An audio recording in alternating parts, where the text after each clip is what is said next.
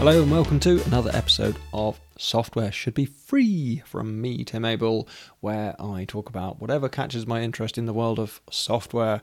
Just a reminder that Software Should Be Free is based on the slightly ironic idea that open source is the pinnacle of everything, but unfortunately you kind of need to be able to live and eat, and therefore you need some way to make software expensive. So the thing that's on my mind at the moment, as I float from contract to contract, just a heads up, I do have availability for C# and lead dev things. Should anyone know of anything or anyone I should be speaking to, that would be much appreciated. I'm also building the rustworkshop.co agency for specifically Rust programming, because that's cool and interesting, and that's coming along. I just started the Reading Rust Workshop meetup for local folks, and I've been hanging out at the London Rust meetup group, which is vibrant and fun and full of really nice people. Great culture in Rust. Excited to be part of that.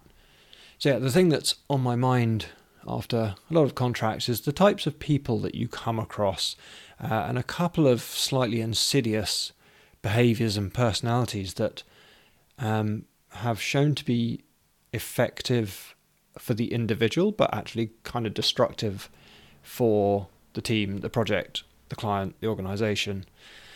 And these two are fast talkers and pattern obsessives. So fast talkers, I've always just thought that this was a little privately held belief, but I've been heading towards the end of listening to Ray Dalio's book Principles, which turns out to be a superb book for life and business and work and hiring and systems. Highly recommend. And in there, for the first time I've ever heard anywhere, he calls out fast talkers as being a problem, and he explains better than I could have what the problem is with fast talkers. And it is specifically that they use their speed and eloquence to be able to shut down important conversations and nuance. So somebody will declare such and such technology, such and such an approach, and you'll see how this relates to the other personality problem, such and such a pattern, like one of the patterns of enterprise architecture, such as CQRS or event-driven or whatever. They'll declare that to be the one and only answer to the problem at hand, and they will push it through before people have the chance to kind of absorb what they're saying, think about the context, think about whether it's appropriate or not, argue for alternatives. And the reason it's such a pernicious behaviour is because it's super convincing and trust building for the less technical, or perhaps just less on their guard, management, peers, other people who float around. And in my experience, these people, they're very good at getting the work. They're very good at convincing those in charge that they're doing a fantastic job and everything would be much worse without them, and that all of these more meek people who like to actually talk things over properly would be lost without them. But what tends to happen is you work with these people for a month or so and you realise that actually they're not having properly open discussions. They're a bit more interested in self-promotion than they are in the overall well-being of the project. They're quite happy to push hard on what is a suboptimal technical decision for a project, rather than be more open to the idea that some other approach that wasn't their forced suggestion is the thing. So yeah, I won't go more on that. That's basically the point, is that beware fast talkers. They are often self-promoting at the expense of the organisation. They are often papering over important nuanced details, trade-offs, and using that speed to shut down discussion. So definitely something to be careful of when hiring, and something to spot in other people. So I'm very grateful to Ray Dalio for making me realise that it's not just me, that there is actually a real problem, and he certainly doesn't tolerate people like that at Bridgewater. And the other related thing, often they go hand in hand, is what I would call pattern obsessives. So I've come across more than a couple of people in my contracting who hold the one or more of the patterns that software has built up for structuring systems like a badge that they wear, and they will declare it to be the answer to everything, that nothing else is more important than this. I came across someone where solid was their badge, and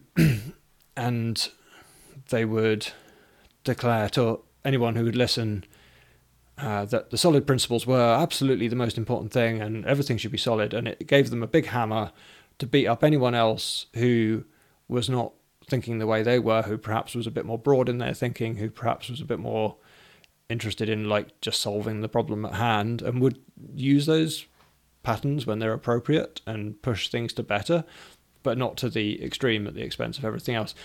And again, a very effective at a personal level for them in terms of appearing competent, building trust, giving comfort to non-technical management, good at getting the role because they talk strongly about their principles, about the patterns that they think are superb.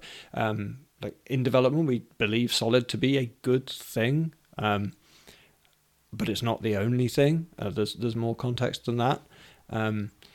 And a particular person who I won't name who took that kind of guise, the experience of actually working with them was less than stellar, frankly. They would, in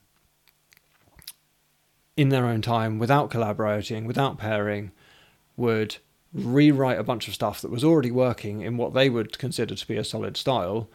And although objectively it was solid, it failed in terms of it introduced a set of layers of preemptive, unnecessary abstractions.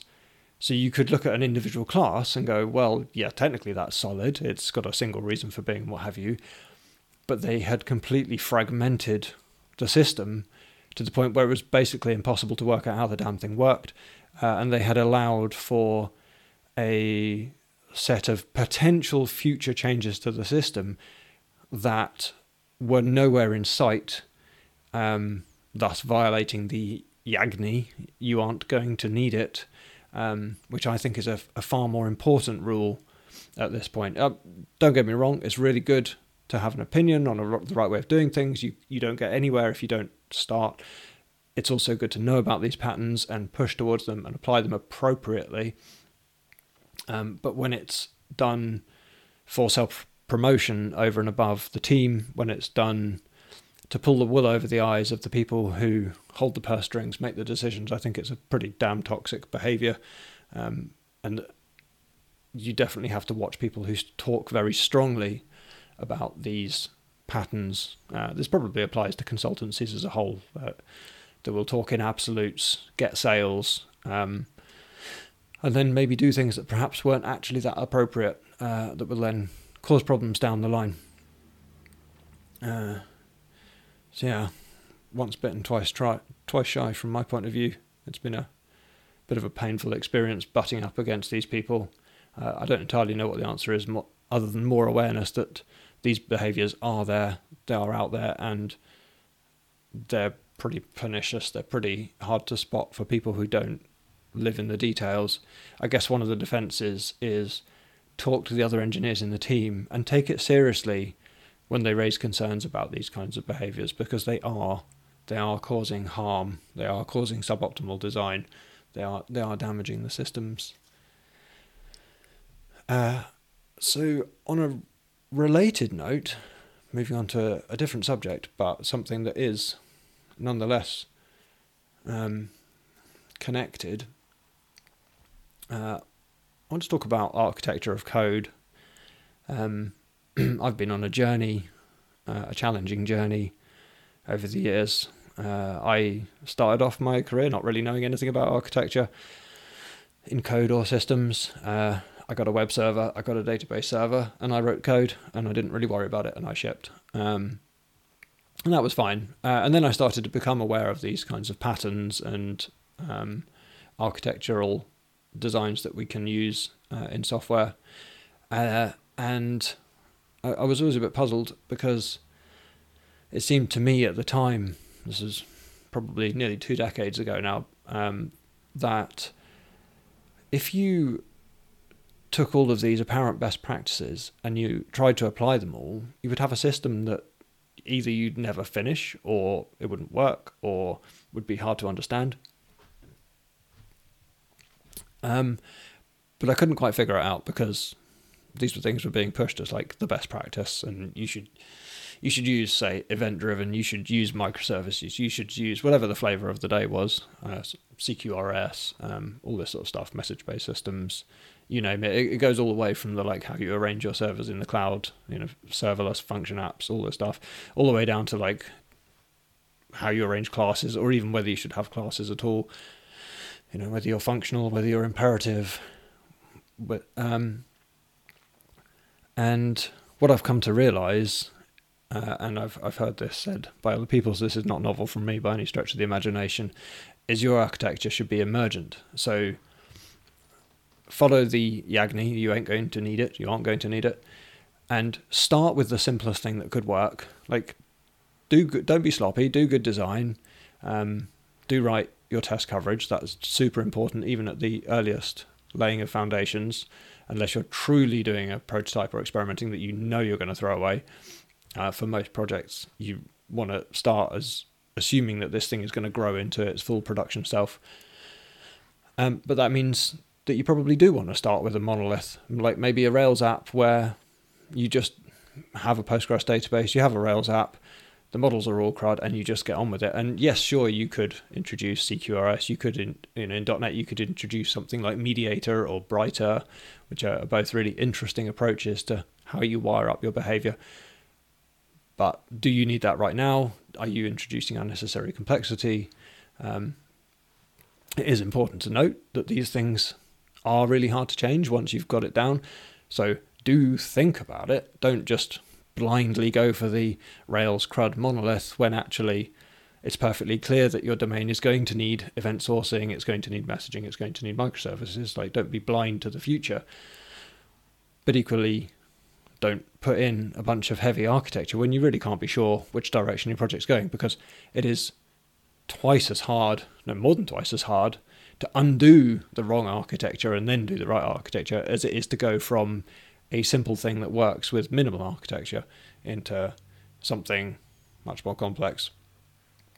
So some examples of how you might evolve might be, you start with a server rendered monolith or API in Rails or .NET or whatever your tech of choice with a relational database like Postgres or SQL Server backing it.